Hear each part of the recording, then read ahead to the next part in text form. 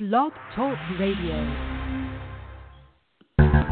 We are the heirs of that first revolution. Will a strong and united America still be a force for freedom and prosperity around the world? America has created the longest peacetime economic expansion in our history. We are the heirs of that first revolution. Good common sense and sound judgment of the American people and their essential love of justice. Hi, welcome to the Kudzu Vine for September 27th, 2020. I'm your host, David McLaughlin. Rejoining us this week, welcome back, Catherine Smith. Thank you very much. I'm glad to be back. Greetings. Yes. And welcome, Tim Shiflett. Good evening, sir. All right. We are going to have on the show in about 20 minutes political consultants J.J. Ames. J.J.'s working on a lot of different races around the country, and we're going to talk to him in just a little bit. But until then, we pretty much had a debate about what to start with first.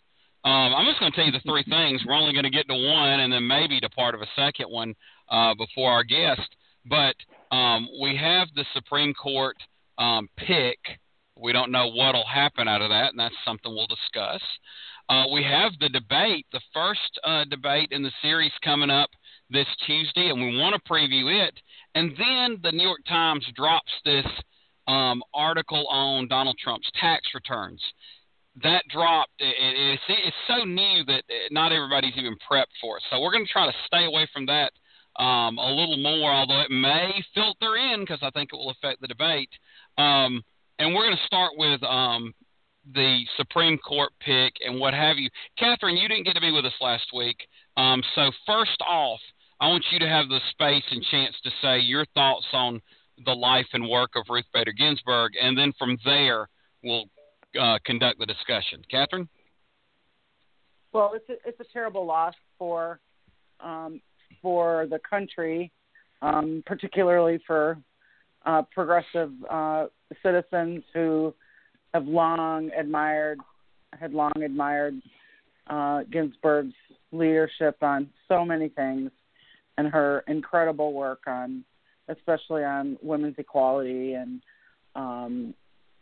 civil rights and healthcare rights, and so it was I have to say that this year has been a real body blow with the loss of Congressman Lewis, C.T. Vivian, Joseph Lowry, and then Ruth Bader Ginsburg, along with 200,000 Americans who lost to COVID. So it's been a real sad week for me, honestly. But like Congressman Lewis and like Ruth Bader Ginsburg inspired us, we have to just keep working and live out their legacy. So I'm ready to get back to work now that I've had a chance to reflect. So thank you for the space to mention it. Yes. Well, and obviously this process has moved so fast. That's what we talked about last week. We usually would take a little more time with this, but it pushed into politics immediately, and it kept pushing. Late in the week, we kind of had heard that it would probably be Amy Coney Barrett, and then people started telling more about her. The choice was finally made yesterday, the announcement, I should say, and we've learned more and more about her. Tim, tell us about what you think about the process thus far, and then any thoughts on what you've heard about her record or projection to this point. Well, the process is,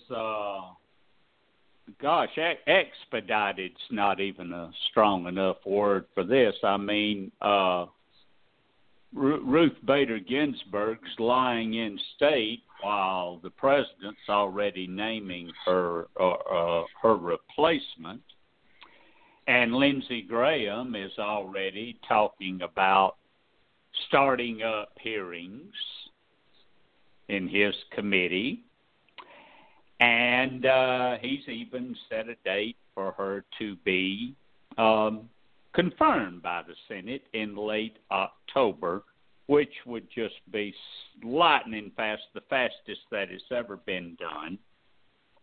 And there's not really anything anybody can do to stop it. And there we are. This is going to alter the direction, of course, of the court for years. And the comparisons to what everybody said in 2016, and as to compared to what they're saying now, is stunning to to be short about it. And her politics and the way she has conducted herself in the Court of Appeals, I believe the 7th District, where she's at for 3 years, is all a matter of the public record. So I don't think we're going to be getting any surprises, guys, unless we get our first one on November the 10th, the day that the court will hear the Trump administration's arguments for ending the Affordable Care Act. Yes. Well, Catherine, Tim kind of brought us into the political issues. There's so many things that they do polling on, and they show where the American people are, and then we hear about, the direction that she and maybe a few others want to take the court in that's against that opinion. Tim alluded to it. The ACA is well above water. It's close to 20% more popular, something like a 54, 56% approval, 34 maybe disapproval, somewhere in that vicinity. On the polling I've seen, you have Roe v. Wade, which when you ask about Roe v. Wade, it's pretty clear that people want that landmark decision to stand. There's a lot of other ones. What do you think people that want to try to maybe not stop but slow this process down, what's maybe the best tactical case law or issue to go on, to focus on? Boy, I don't know how I don't know all the as Nancy Pelosi said, all the quivers they have in there, or all the arrows they have in their quiver, but it doesn't look to me like there's. I mean, as things stand right now, it seems, one of the things they said was that is calendaring the interviews and just saying, well, that the senators are too busy. They have previous appointments, so they can't, they can't fit in all the appointments. That sounds like an unlikely successful scenario. So I don't know all the tricks that they have up their sleeves, but it doesn't look to me like I'm not very optimistic about stopping the process unless there's a hurricane or, a pandemic. But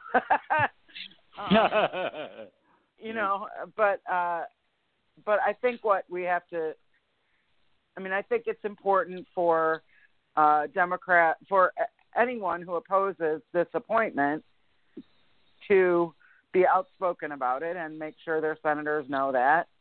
But the chance of stopping it seems unlikely to me.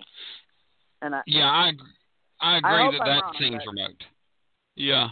And as far as the scheduling, I hear what you're saying, and it seems like that, I won't say could work, but could be a factor if everybody was going to meet with her. But my understanding is it's just the senators, and I don't know if it's just all senators or just the judiciary members.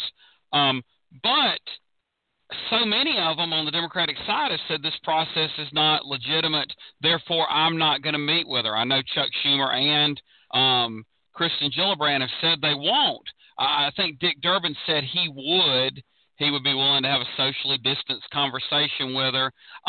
If they, I don't know, like if they said, okay, we're willing to meet with her, and then they slow played the process and met with her one a day for the next, 40 some odd days, could they stretch it out theoretically? But I think at that point the Republicans would ignore it anyway. But if they're saying we don't want to meet because it's not a legitimate process, that takes that quiver away, if you will, right, Catherine?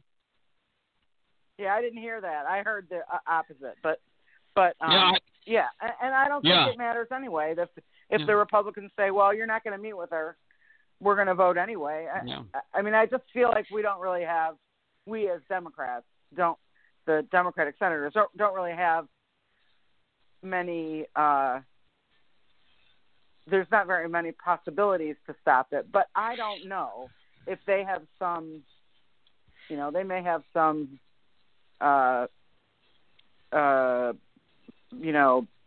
bureaucratic or administrative or some kind of strategy that we don't know about because they haven't been as forthcoming about it. But it just doesn't seem likely that we'll be able to stop them, and I feel like we need to be honest about that. Yes, the Senate is important, and we just don't have control. And usually, if there's procedural things you can do, constitutional and procedural scholars know about it even before the senators and get on CNN and MSNBC and tell it. Tim, let's kind of get into the record some. She's apparently belongs to an organization that they keep talking about her Catholicism, but this organization sounds nothing like any Catholicism I know, where women take that passage of the Bible, so, women submit or wives submit to your husbands and everything so literally. It seems like if she's a Supreme Court justice that has to make decisions, then if she believes in this group that you have to submit in everything, she'd have to call her husband up on every decision, theoretically, wouldn't she? The small group of people, I understand they got 1,700 members nationwide, although they've got a lot of money and they do things like sponsor schools and stuff like that. The group is called People of Praise. They are some of the most fundamental of the Catholics. Most of this group is Catholic, although some Protestants are allowed into the group too. And they just basically take every word of the Bible literally, like a fundamentalist would.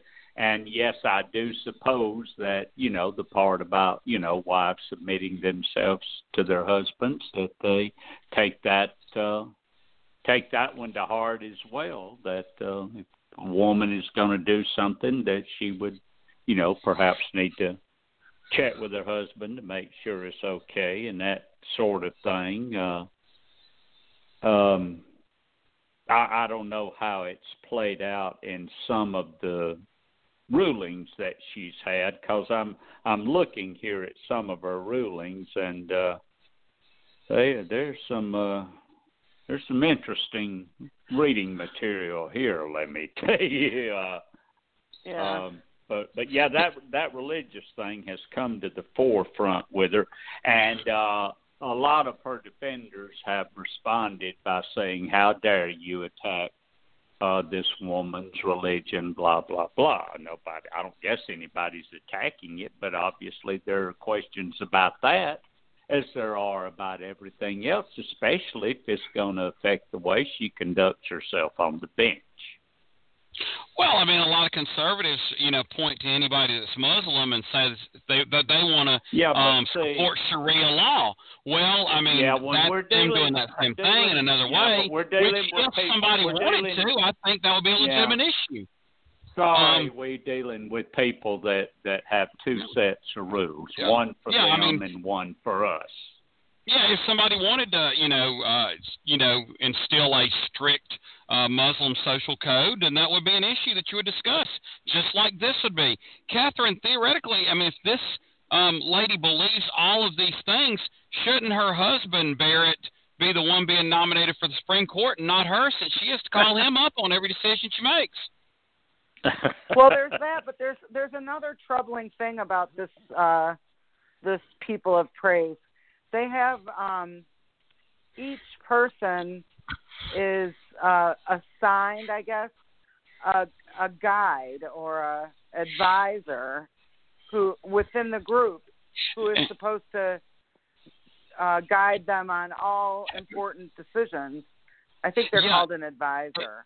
I read on that. It's every man and every single woman, because once you're married, your guide is your husband, so that goes back to husband Barrett. Oh, okay. Yeah. I didn't realize that. Yeah. So it goes back to husband Barrett. But I know there has been I've heard rumors. I don't know. I did not read this in a newspaper, but I heard it from someone who went to law school with her, that there is also an advisor that she refers to on certain things. So in any event, I just think that this organization plays a very large role in her life. And for that reason, I think it deserves some consideration in this discussion. I mean, anytime someone is that involved in an organ, I think it's legitimate to say, well, what is the role of this group and their teachings in your? What could the role be in your judicial decisions? I think that's a perfectly legitimate question. Yeah, I mean, the Republicans at their convention, Lou Holtz called Joe Biden a Catholic in name only, so they've attacked his religion. So they've already crossed that as well. But again, two sets of rules. Remember, that's right. Right? Oh yes. Well, let's get into some more. Apparently, in some judicial writings, she's not. I mean, people talk about her reversing Roe v. Wade, but she's so staunch in her anti-reproductive rights beliefs. She's against condoms and IUDs and just basic before conception prevention methods. That was decided back in the Roosevelt administration. A lot of these questions. Catherine, I'll let you ask first. How will this play with the American public? Well, it's what is it like about? I think the last poll I saw was 65% of Americans believe that Roe v. Wade should not be overturned, that abortion should be an option for all Americans, all those who can be pregnant. But that's Roe v. Wade and abortion, which we know, the numbers are one thing. But condoms and IUDs, yeah. Let me finish. Okay. That and contraception is, while it's been a point of a lot of contention over the years, it is now a pretty much standard understanding that contraception should be available. And really should be available under health insurance for nominal or no charge. I mean, it's what's the word? It's part of almost every woman and every family's decision on how they build their family. So I think that's really out there in terms of, but there it doesn't really, we can talk about all these things, but we don't get to vote on this Supreme Court justice. And I don't think the Senate, the Senate is almost all old white men, and they don't really either they don't care or they don't understand how important this is to American women, especially. Well, I just think it makes her look out of step. We can say all we want, but they're not gonna. Yeah. They're not gonna listen. Yeah, I think this. It just makes her look out of step, and that's part of the framing. Well, right now I want to welcome in our guest for the first time to the Kudzu Vine. Welcome, J.J. Ames. Welcome, J.J. Hey, David, how you doing? Doing good. Well, JJ, go ahead. First time being on the show. Tell our listeners a little bit about your bio and political background. Sure, I'm happy to do that. My political background started, I guess, the first day that I started law school about 1,000 years ago. I immediately took a job.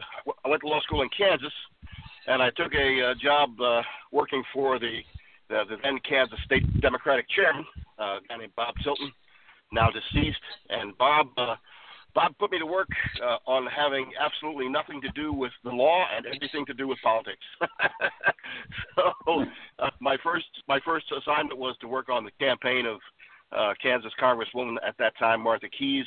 I worked on Congresswoman Keyes' first campaign, and then went to work for Congresswoman Keyes for about 3 years, and kind of got the bug, And after that, I ended up as a labor policy advisor on the national presidential campaign of then Nebraska Senator Bob Kerrey, and when in 1992, and when Senator Kerrey dropped out, I then transferred over to the campaign of California Governor Jerry Brown.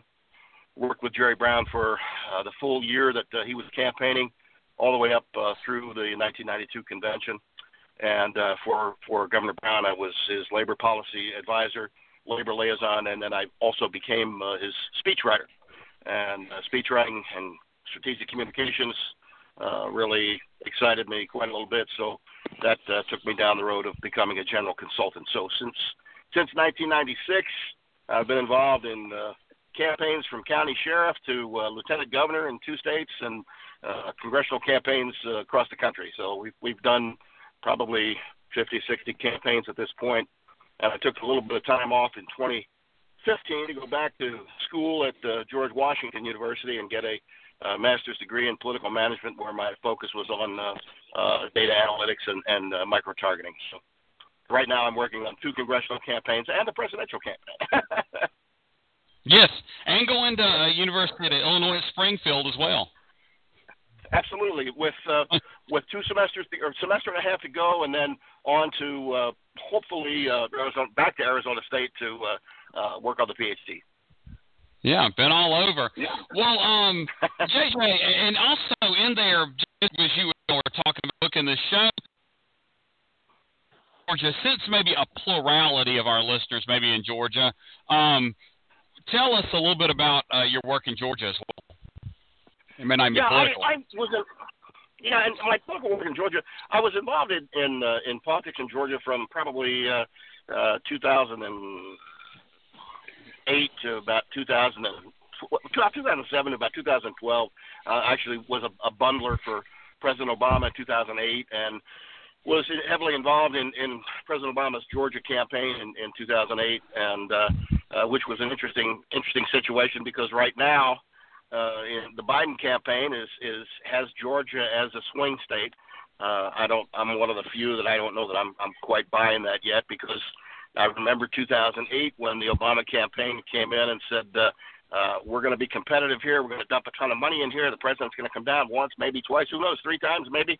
And on about September the 5th, they called me and said, we're closing all the offices in Georgia. We're taking the money somewhere else. So, I was heavily involved in trying to organize areas of Georgia that were there, but really were functionally ineffective at the time. And so we spent a lot of effort on the ground and in the grassroots side of things. Yes, well, that's interesting to know too.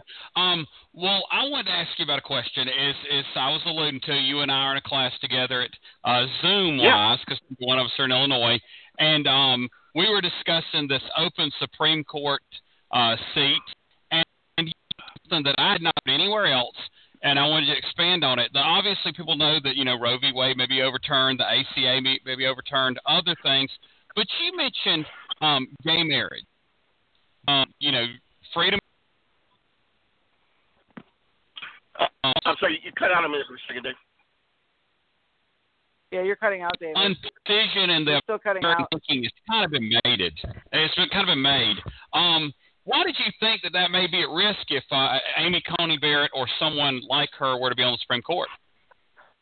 Now, I missed the whole first part of the question, so I hope you can get that back to me again.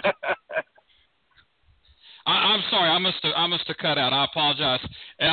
Badly. Talking about, yes, sorry, I'm somebody's using a blower, and I'm having to move away from that to try to get better to get better sound in the background. I like to do like I did the Zoom class. Let me try again.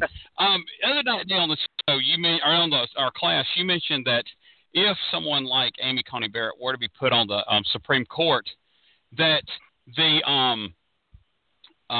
gay marriage may be at risk, and that's something that's not, I think, been mentioned as much. Why do you think that may be the case? Well, gay marriage gay marriage is now the law of the land by virtue of the Supreme Court, the 5-4 Supreme Court decision.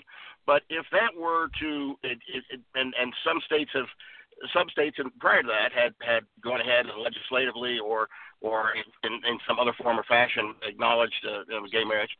But still, the only reason why gay marriage is lawful from coast to coast is because of Justice Anthony Kennedy. In the 5-4 decision. So if there's a 6-3 majority, and even assuming that Justice Roberts would move over and become the new Justice Kennedy, a swing vote in the 6-3 is still a 5-4.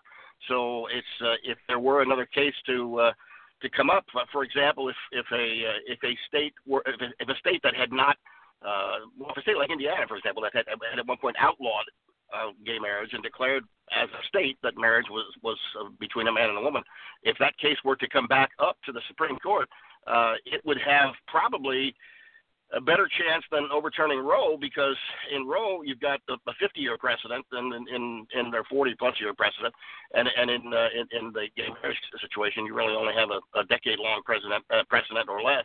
And both Amy Coney Barrett, when she was being confirmed as a judge of the appellate court, she refused to acknowledge that the precedent was anything that the Supreme Court justices should pay attention to. And so, in fact, she went so far as to say in her testimony that Brown versus Board of Education may not have been decided properly. So who knows how far Amy Coney Barrett would take the court back, and when you have people like Clarence Thomas, like Alito, and like Kavanaugh and Gorsuch on the court, really, I see this as the ultimate slippery slope that Republicans keep talking about, a slippery slope into socialism. This is a slippery slope into fascism from a judicial perspective, very, very quite easily. Yes, well, let me just kind of expand on that.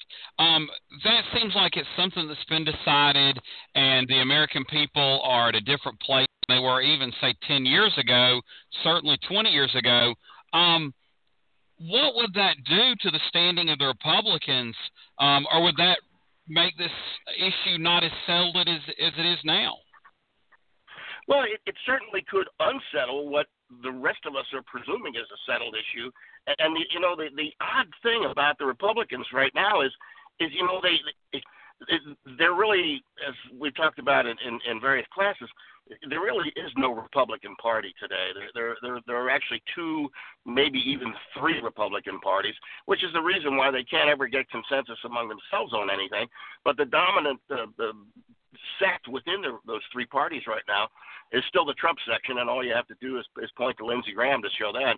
So, I mean, if the Republican Party just doesn't seem to care what the people think, as long as they can win a primary in a safe, secure district and get reelected, that's really all they care about. And that's a sad state of affairs, but it's all part and parcel of what's taken this country to a point where we're one triggering event away from the start of Civil War 2.0, and those who are willing to acknowledge that are scared, and I'm one of them. Yes, well, I'm going to go ahead and pass this over to Catherine, and then she'll pass it over to Tim. Catherine? Hey, thanks for being on with us tonight. We really appreciate it. Hey, thanks, Catherine. I'm actually going to ask you another question about the court, now that I know that you're a labor expert, because that's the other thing that Amy Coney Barrett doesn't have a very good record on is labor and unions. And what are your concerns around that?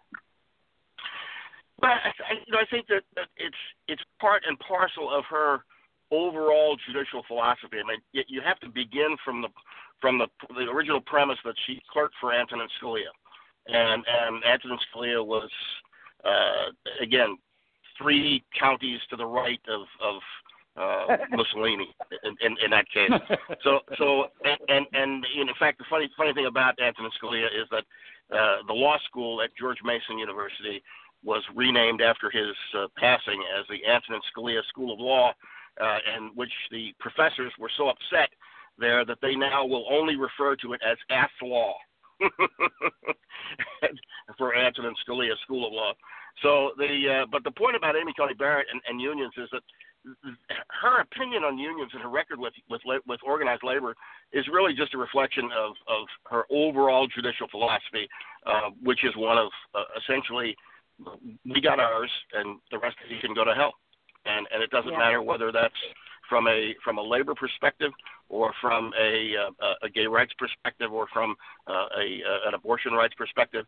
It's really just a philosophy of, it's an elitist, entitled philosophy that trickles down into any aspect of any case that would come before the court. Very, very, very depressing to hear you say that, but I agree.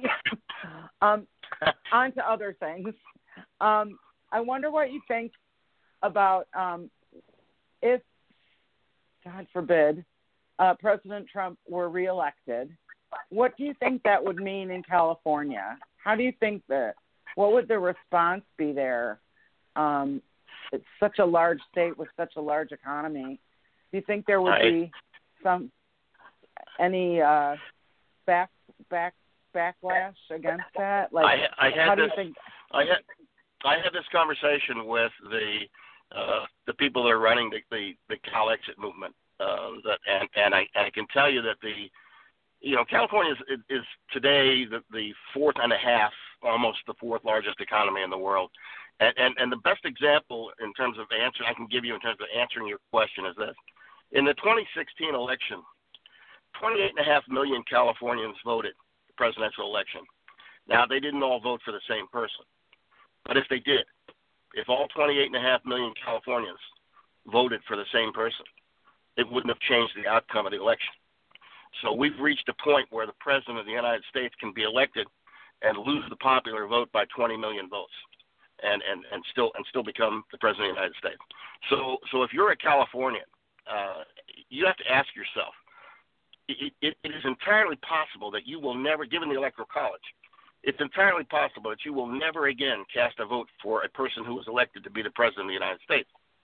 So how long should the fourth largest economy in the world go be involved in a situation where they subsidize some aspect of all 49 other states with the amount of tax revenue that's generated and the size of the GDP in California, and yet never have an influence on the election of another president? So, I mean, how long should it be before the fourth and a half largest economy takes in Oregon and Washington and becomes the fourth largest economy and forms whatever we want to call the nation that would be California, Washington, and Oregon, assuming Hawaii would join in. But that's where we are right now. You have a situation where, again, Californians have two choices. One is to say, we are going to be, based on our contribution to the overall makeup of the United States of America, if we're going to stay here, we need to have some assurances that you're not simply taking from us, redistributing to the rest, and then asking us to simply bend over the table again 4 years from now and have the solid states of the South reelect Donald Trump. It's just not. I think the backlash would be enormous in answer to your question. It's already there. The Cal Exit referendum is on the 2020 ballot. It won't win, of course, and at this point, but it's certainly getting some exposure. And the referendum would permit the California General Assembly to amend the state's constitution to then permit secession. And I think if you reelect Donald Trump in come 2022, what won't pass this time may pass the next time. Wow. That's really interesting. Thank you. So my next question is more general. Since you've been doing this for a long time, Tim and I can totally relate. We've both been around for a long time, too. How do you think David's been around for a long time too, but Tim and I are older. How do you think campaigning, like, what are the major differences in campaigning now and in, like, the mid-'90s? How has, the early vote, I'm especially interested in early voting. I think that this has been a big change, that it's taken a long time, at least in my purview, a long time for campaigns to, and they still aren't quite up to speed, I think, to recognize that people are voting so much earlier that they can't really wait until those last 10 days like they have in the past. And social media and all these other things. What do you think the major changes are, and how are we doing, both as Democrats and in general as campaigning goes, in answering and reflecting those changes? Well, early voting is a huge change, and it's actually becoming a much bigger circumstance than even it might have earlier been imagined. I mean, as more and more states go to earlier and earlier voting, and I say that with one caveat, as more and more states that tend to be a little bit more progressive in nature go to more and more earlier voting, you're also seeing some of the more Republican-dominated states attempt to restrict early vote or even eliminate early voting. So I think there's this. It's all part, again, of this tendency on the part of Democrats to believe that when more people vote, Democrats win, and Republicans believing when more people vote, Democrats win. So in terms of the question about the differences between earlier days and today, certainly the internet has been an enormous change. Early voting has been a big change. You're exactly correct to say that many campaigns, by the time they figure out that their get out the vote drive has become less important than their micro-targeting efforts, they've lost the race. And because typically, going back into the late 80s, early 90s, a campaign would save 40% of its budget for the last 3 weeks of the campaign. And now if you save 40% of your budget for the last 3 weeks of the campaign, you've lost before you start. So early voting is one aspect. The internet is another aspect. The availability of big data to campaigns that wasn't necessarily available in the late 80s and early 90s, which allows for micro targeting and for concentrated ads and solicitations and what have you. The proliferation of internet fundraising. It all goes hand in hand. That's the reason why after 25 years in the business I went back to school because data analytics. When in my first campaign, if I had started to talk about data analytics, they'd have put me in a rubber room with a funny jacket on me, because it just didn't exist. And whereas now it's an enormous part. And it was city directories and index cards. Exactly. If you were unless you were running a national campaign, you were lucky you got anything other than a reverse phone directory from your local Bell telephone. That's right. Thank you very much. The proliferation of the big data is really very, very important today too. I'm going to send it off to Tim. Tim. Good evening, sir. Thank you for being with us tonight. No problem, Tim. Obviously, we are in a wild and crazy year for campaigns or about anything else. So naturally, what do I want to talk about? Well, the state where you cut your teeth, the state of Kansas. And I'm going to give away my age right off the bat, because I actually remember the last time that a Democratic candidate for president won Kansas, and that was Lyndon Johnson. But now, this very day, 538, I'll give them credit, their compilation polling shows that if the election were held today, that Biden would probably only lose Kansas by, between 8 and 9 points. How is it possible in ruby red Kansas that we are seriously talking about the Democratic candidate for president possibly getting as much as 45% of the vote there? Well, you have a Democratic governor, which always helps a little bit. You've got some good Democratic congressional candidates. You've got a good Democratic Senate candidate. You've got a party that's been rejuvenated and energized. There's a lot of outside money that's coming into Kansas for the local races at this stage, the congressional races at this stage of the game, and there's still, to a certain extent, I think there's still a Brownback backlash right now. Uh-huh. Sam Brownback really damn near bankrupted Kansas, and in the process did bankrupt a number of school districts, and there's still a number of Kansans that are smarting from that. Also, the demographic makeup of Kansas has moderately changed over the course of the last 20 years. There's a substantially larger Hispanic influence in Kansas than there ever was. And oddly enough, and I don't understand this for the life of me, more young Kansans are staying in Kansas, which and with the younger people, there's a strong young vote, there's a stronger Hispanic vote, there's a stronger Democratic influence in the politics of the state, even though it will be a really cold day down under if the Democratic Party ever took control of the Kansas State House. But I think there are just a number of factors that come into play, and it's almost like this perfect storm situation.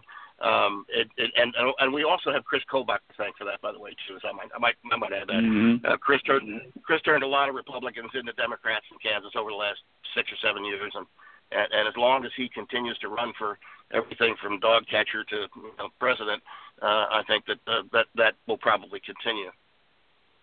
Okay, now if I'm looking at a map of Kansas, you mentioned growing Hispanic population and the growth of young people staying at home. Am I looking way over at the eastern side of Kansas toward the Kansas City area to find that population, or are they scattered out somewhere else? I would say you're correct to say that there's a cluster in the Kansas City area. There's also a cluster up in the northeast corner, up in the Leavenworth area, and there's also a cluster in the Wichita area as well, down in Central County. Wichita, huh? Oh, yeah. That's interesting. Okay, now you mentioned your Senate candidate, of course, running for the open seat out there, Barbara Boyer, and she is the Democratic nominee. On Friday, President Obama endorsed several candidates for various offices in Kansas, but Boyer was not among them. Any idea why that was? Well, my suspicion is that she is a converted Republican, and a very recent converted Republican, and I think that probably has more to do with it than anything else. Also, if the race were deemed to be closer than I believe it's going to be, he may have stepped in. But if you're a former president, you don't like to endorse somebody that you know in advance is going to get the hell beat out of them, and I don't know that it's going to be that bad. I don't know that it's going to be that bad for Barbara, but I think when you combine the fact that she's not a convert 20 years ago, she's a convert 20 months ago, and at this point, I think that probably has more to do with it than anything else. Okay. Now, of course, one of his endorsements came to the one incumbent Democratic U.S. House member, Sharice Davids, who was one of those folks who came from out of nowhere and shocked the world in the 3rd District in 2018 when we took over the House, and she defeated a 4-term congressman. Will she hold this year? I think so, because I think that the general tendency in 2020 is going to be for large turnout just about everywhere, and I think that in a case of Sharice Davids. I think that she's gotten some really good exposure since her election locally. And I think that she'll produce. Her people will get out, and I think she will be reelected. We're hoping also to. I'm working the Kansas 2 race right now with Michelle DeLisa, and I'm hoping that we can find lightning in a bottle there. I worked the Paul Davis race in the same district in 2018, and we were on target. We felt as though we had exceptional out of state money that came in, and we were in that race until a couple of weeks before the election, when Steve Watkins' father created a super PAC with about $800,000 in it. He's now under investigation by the FEC for the manner in which that PAC was created.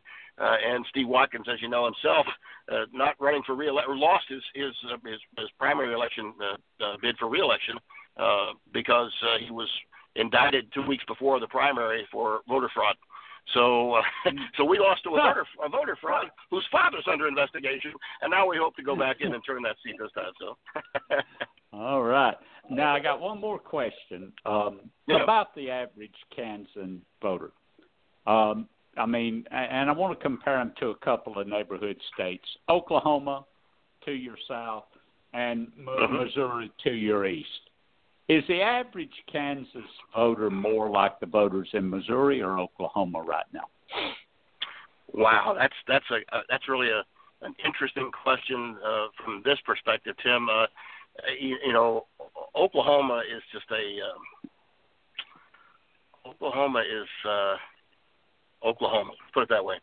It's a you know, when I get through, when I have to get through Oklahoma from time to time, I just try to get through there real fast. That's the way it is. But you know, you can find places in Oklahoma where you can turn a corner and you're in 1952, and Missouri is maybe a little bit less like that. But I think that the difference in Missouri is that you in Missouri you have such an in Oklahoma you've got the cowboy mentality, and in Missouri primarily you've got the Southern Baptist mentality. I mean, you get into Southwest Missouri, you get into Southeast Missouri, and you know, it used to be in New York City the expression is there's a Starbucks on every corner, and on some corners there's 4.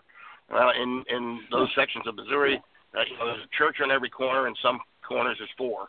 So I mean, there's the influence. I don't know how Claire McCaskill ever became a U.S. senator, because it's in Missouri much harder to take progressive social positions and have any kind of a national career, but that's even a local career at that point. I mean, I find Missouri to be significantly more conservative in many ways than Oklahoma, because Oklahoma is more wild west, and that's kind of there's an element of conservatism there and Second Amendment influence, but there's also this kind of laissez-faire, kind of free and easy way that you find in the wild west that you don't necessarily find in the Southern Baptist, more Southern Baptist oriented state of Missouri. And in Kansas, I think Kansas has taken some of Oklahoma and some of Missouri, and then said, well, there's good parts there and there's good parts there. Now we're going to try to use this as a ball of clay and make something better out of it. So Kansas is rapidly becoming more progressive than either of its neighboring states. Oh, excellent analysis. I appreciate it. And with that, I am going to send it back to David. David?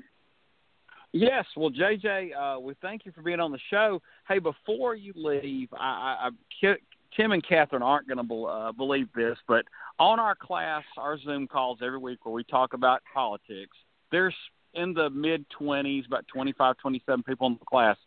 Would you say that I am one of the one or two most progressive liberal people on the Zoom call every week? Oh, I would think, in fact, if I didn't know you, David, and somebody was just asking me this, independently, I'd say you're about 3 counties to the left of Bernie Sanders. It's a wild Zoom call. Sometimes I'm the moderate on the show at times. So it's just my midweek is different than my weekend, if you will. Yes. Well, and JJ, thanks for that. I was just saying, I used to advertise myself as 3 counties left of Bernie Sanders until I met you, David. Now you're just a little bit farther out there than I am. So I guess I'm just vocal. That one fella, I won't mention his name. He got to me last week. Well, JJ, if somebody wanted to read your political writings or follow your tweets or anything on social media, if you want to share it, feel free now. Well, yeah, I'm going to be completely candid. Because I work with a number of national politicians whose careers could be impacted by my tweets, I only tweet under pseudonyms. Good deal. and I don't use Facebook because I want my candidates, my clients, I want my candidates to be elected based upon their merits, not tossed out of office because of my stupidity. So I do tend to have rather strong opinions on Twitter, but fortunately, I'm the only one who knows where they're coming from. So, if anybody ever did want to get in touch with me, in any way, I did years and years ago. I did do a political blog, which I've gotten away from now that I just don't have time for it. But if anybody wanted to get in touch with me, my email is real easy. It's my university email. It's Ames3, HAMES3 at uis.edu, and I'm always happy to answer questions. I am the head of a boutique consulting agency, which is the title of my company's name is the James Gang. And that's for J. Ames, so it's with the James Gang, and it's James Gang Strategies. And so if anybody wants to get in touch for any reason whatsoever, I'm always happy to oblige, and I respond to most things that come in. And again, the email is hames3 at uis.edu. Yes, sir. Well, thanks again, JJ, for coming on. Hey, you guys have a great night. Yep, take care. Thank you, sir. Hey, and get out and vote, and if you have to vote twice, Got it. Donald Trump says it's okay to vote twice, so go ahead. You guys have a great night now. Again. Thank you. All right. Yes, J.J. Ames, political consultant, really all over the country, focused a little bit in the central of the country right now while we spent so much time with Kansas this week, but that is an intriguing state. But in our last roughly 10 minutes, let's get back to Georgia. This U.S. Senate special election is so intriguing. 21 candidates for starters, and then so many wrinkles in the way it is structured. I guess this past week, Kelly Loeffler made news saying that she's to the right of Attila the Hun, and then Doug against her. I guess she was asking for that. But the polling shows that really Doug Collins is not making much progress, is he, Catherine? No, he's not. He's not. He must not have very much money because he's not on TV all that much. Yeah. No, not to do Attila the Hun comparison commercials. Kath, Tim, what was your thought when you saw the Attila the Hun ad that Kelly Loeffler put together? You honestly, I thought it was one of the worst U.S. Senate ads that I had ever seen in my life. It's more like some kind of parody ad that some candidate running for some local office that just wants to be noticed by the voters would make, that nobody would take seriously, but everyone would remember the ad and clap good old Joe on the back down at the hardware store who did it and say, "That's great, I'm gonna vote for you, buddy." I do not know what the ad people were thinking on this one. That was really a sad ad. It was not a good ad at all. Yeah, there's a guest I'd love to ask about that. Fred, the first time I saw it, I thought it was a negative ad against her. Right? I mean, I thought it was like and then I was really quite confused by it at first. I had to like wait till it came back on and to see it again, and then of course there was all the word about it. But yeah, I thought it was terrible. Yeah, I wonder at what point do Republicans see an ad like this and go, "Wait, do we want to be the right of Attila the Hun?" You know, it's some self-reflection.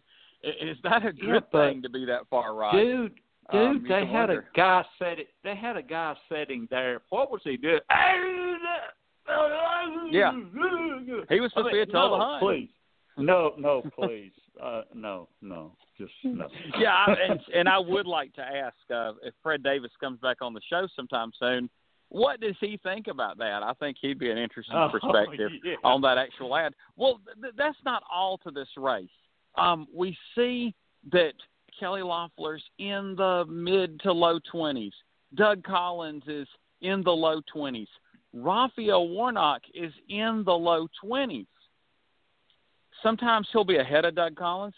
Sometimes he'll be even with Doug Collins. Maybe he's still even a poll or two behind Doug Collins. And as we know, these polls, they're probably asking about 5 or 6 candidates on the call. They're not reading that list of 21 people in which Raphael Warnock appears as candidate 20 in that list. Catherine, how concerned are you that this runoff could be between Kelly Loeffler and Doug Collins? I was very concerned about that, but I had a conversation with a friend of mine who lives in New Orleans. You know, Louisiana has these jungle primaries all the time now.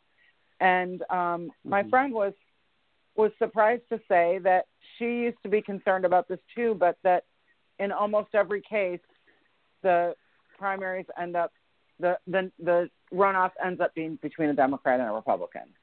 That it just is the way it works.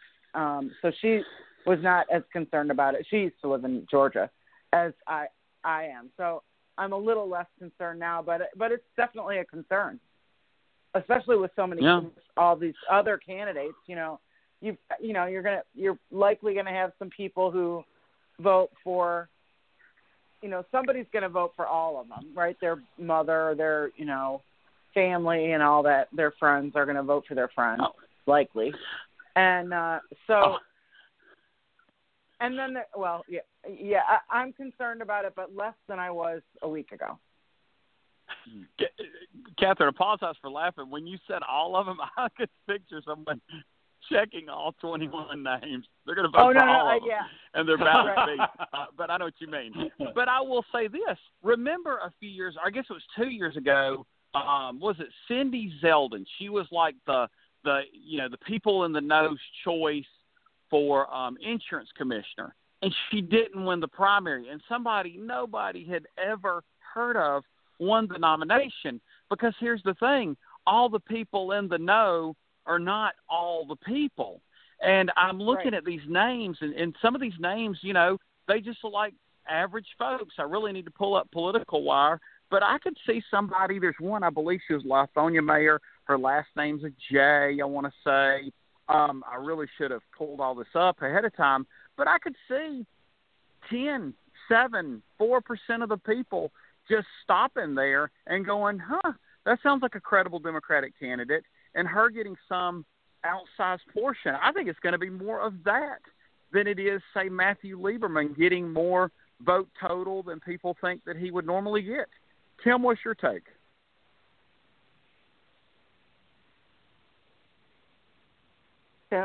Tim? Okay, he's on the board. Let's refresh the board. Well, and Catherine, as we wait for Tim to jump on in, and I'm going to make sure something didn't cap on the muting, the candidate I'm talking about is Deborah Jackson. There's a Jamisa James, also a Democrat, then a Tamara Johnson-Shealy, then Matt Lieberman, then Joy Felicia Slade. We've got a bunch of Democrats in a row alphabetically. I guess Slade would actually come a lot later. Well, maybe not in this particular one. I'm not sure what's going on with Tim and the board. Tim, I apologize to you if you can hear us and we can't hear you. But, I could see these candidates each getting, say, 5% of the vote. and that may be all that's needed to end up having a Collins-Loeffler runoff. What do you think, Catherine? Well, you could say the same thing about the Republicans, too. Well, there's not as many. I mean, there are some. There's that Al Bartel who runs, every time there's an election. I thought there were about 7 Republicans. Yeah, there's Wayne Johnson. There's a lady, Kia something. She's got an interesting little deal going on her website. I'm trying to find her. Candace Taylor, and it's KISS, and she kind of plays into the KISS thing. It's kind of odd that someone would play up the fact that their name has the word KISS in it, and they're a political candidate, but just some strange stuff. So I mean, and theoretically, yes, they could also get an outsized vote share than what they get, but I just kind of think the Republicans may go into this a little more organized, knowing that it's a binary choice for the most part between those two. That could be true. I guess the ones I'm worried about are Carver and Lieberman, because I think they have of name recognition, they probably have the most, besides Warnock. But that's the thing. I actually like Ed Tarver. I think Ed Tarver is a very, very qualified candidate, but I don't know that anybody besides the insiders know him either. And he's going to be way deep down there with Raphael Warnock anyway. Let me switch over to Tim. I figured out something going on with the board. I had to get on like 3 computers, but I don't think it was my computer's fault. It was something else. Tim's back with us. Yeah, I never left. Actually, okay. I don't know what happened. Well, it was something was screwy, and I got you back on. And now, give us your take on the Democratic side of this slate. You probably heard a lot of what we were saying then. Yeah, I heard it all. As a matter of fact, well, we got 8 Democrats, and they are splitting the vote. I'm concerned about it a little bit, but I do believe that Warnock has probably been gaining at the expense of Lieberman, who has lost, had about a 3-point erosion lately, down to around 11%. The endorsement by President Obama has to help Warnock immensely in this race. It really gets him on the map. People are looking at him now. The thing is, as of yesterday, 22,000 people had already voted. And you just got to wonder who they have voted for, if most of them are Democrats. Is it like you said, David, and the alphabetical thing is going to be just this terrible problem? Are 8 Democrats splitting the vote a little bit too much, and Collins and Loeffler are going to get in? Because they're spending their time trying to argue about who's the most pro-Trump. We thought one of them would knock each other out, and really it hadn't quite happened, has it? Well, I'll tell you this. I think the people that sit down with their ballot early and sit in their home and take the time, I think those are going to be more informed voters, and they're going to vote for, on some logic. Either they're going to vote for Raphael Warnock or they're going to vote for one of these other candidates for a reason, and there's a difference there.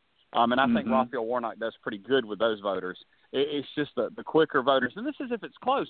Now, one thing I think what's going to help to me him just as much. One, he's been on TV some. I saw his ad today, run at least once during the Falcons football game.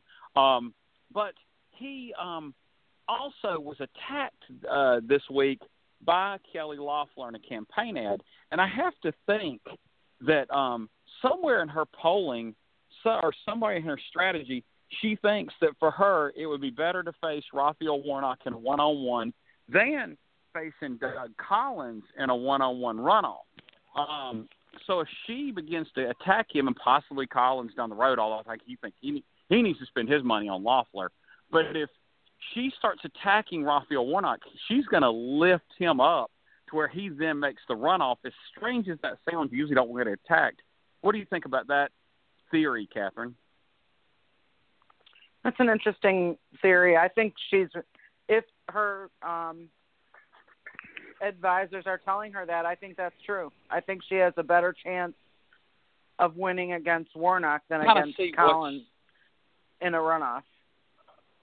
Yeah, and it was real interesting because earlier in the year, Doug Collins offered to do a series of debates with Raphael Warnock, kind of circumventing Kelly Loeffler. It's kind of like they're using Raphael Warnock in a way to hey, we'll elevate him, cutting the other one out of the deal, which in this phase of the game is good for him because he's got to get to that next phase, whatever that may look like. And as a Georgia Democrat for many, many of these runoffs, I don't relish a runoff with nothing on the ballot, but sometimes you just got to be in the game to play just to see what happens.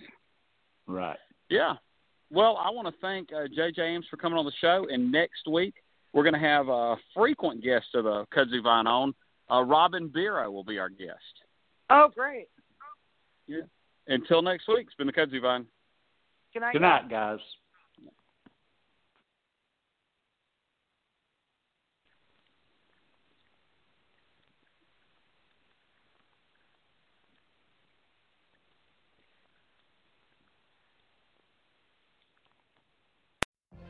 What if you could have a career where the opportunities are as vast as our nation, where it's not about mission statements, but a shared mission? At U.S. Customs and Border Protection, we go beyond to protect more than borders. From ship to shore, air to ground, cities to local communities, CBP agents and officers are keeping people safe. Join U.S. Customs and Border Protection and go beyond for something far greater than yourself. Learn more at cbp.gov/careers.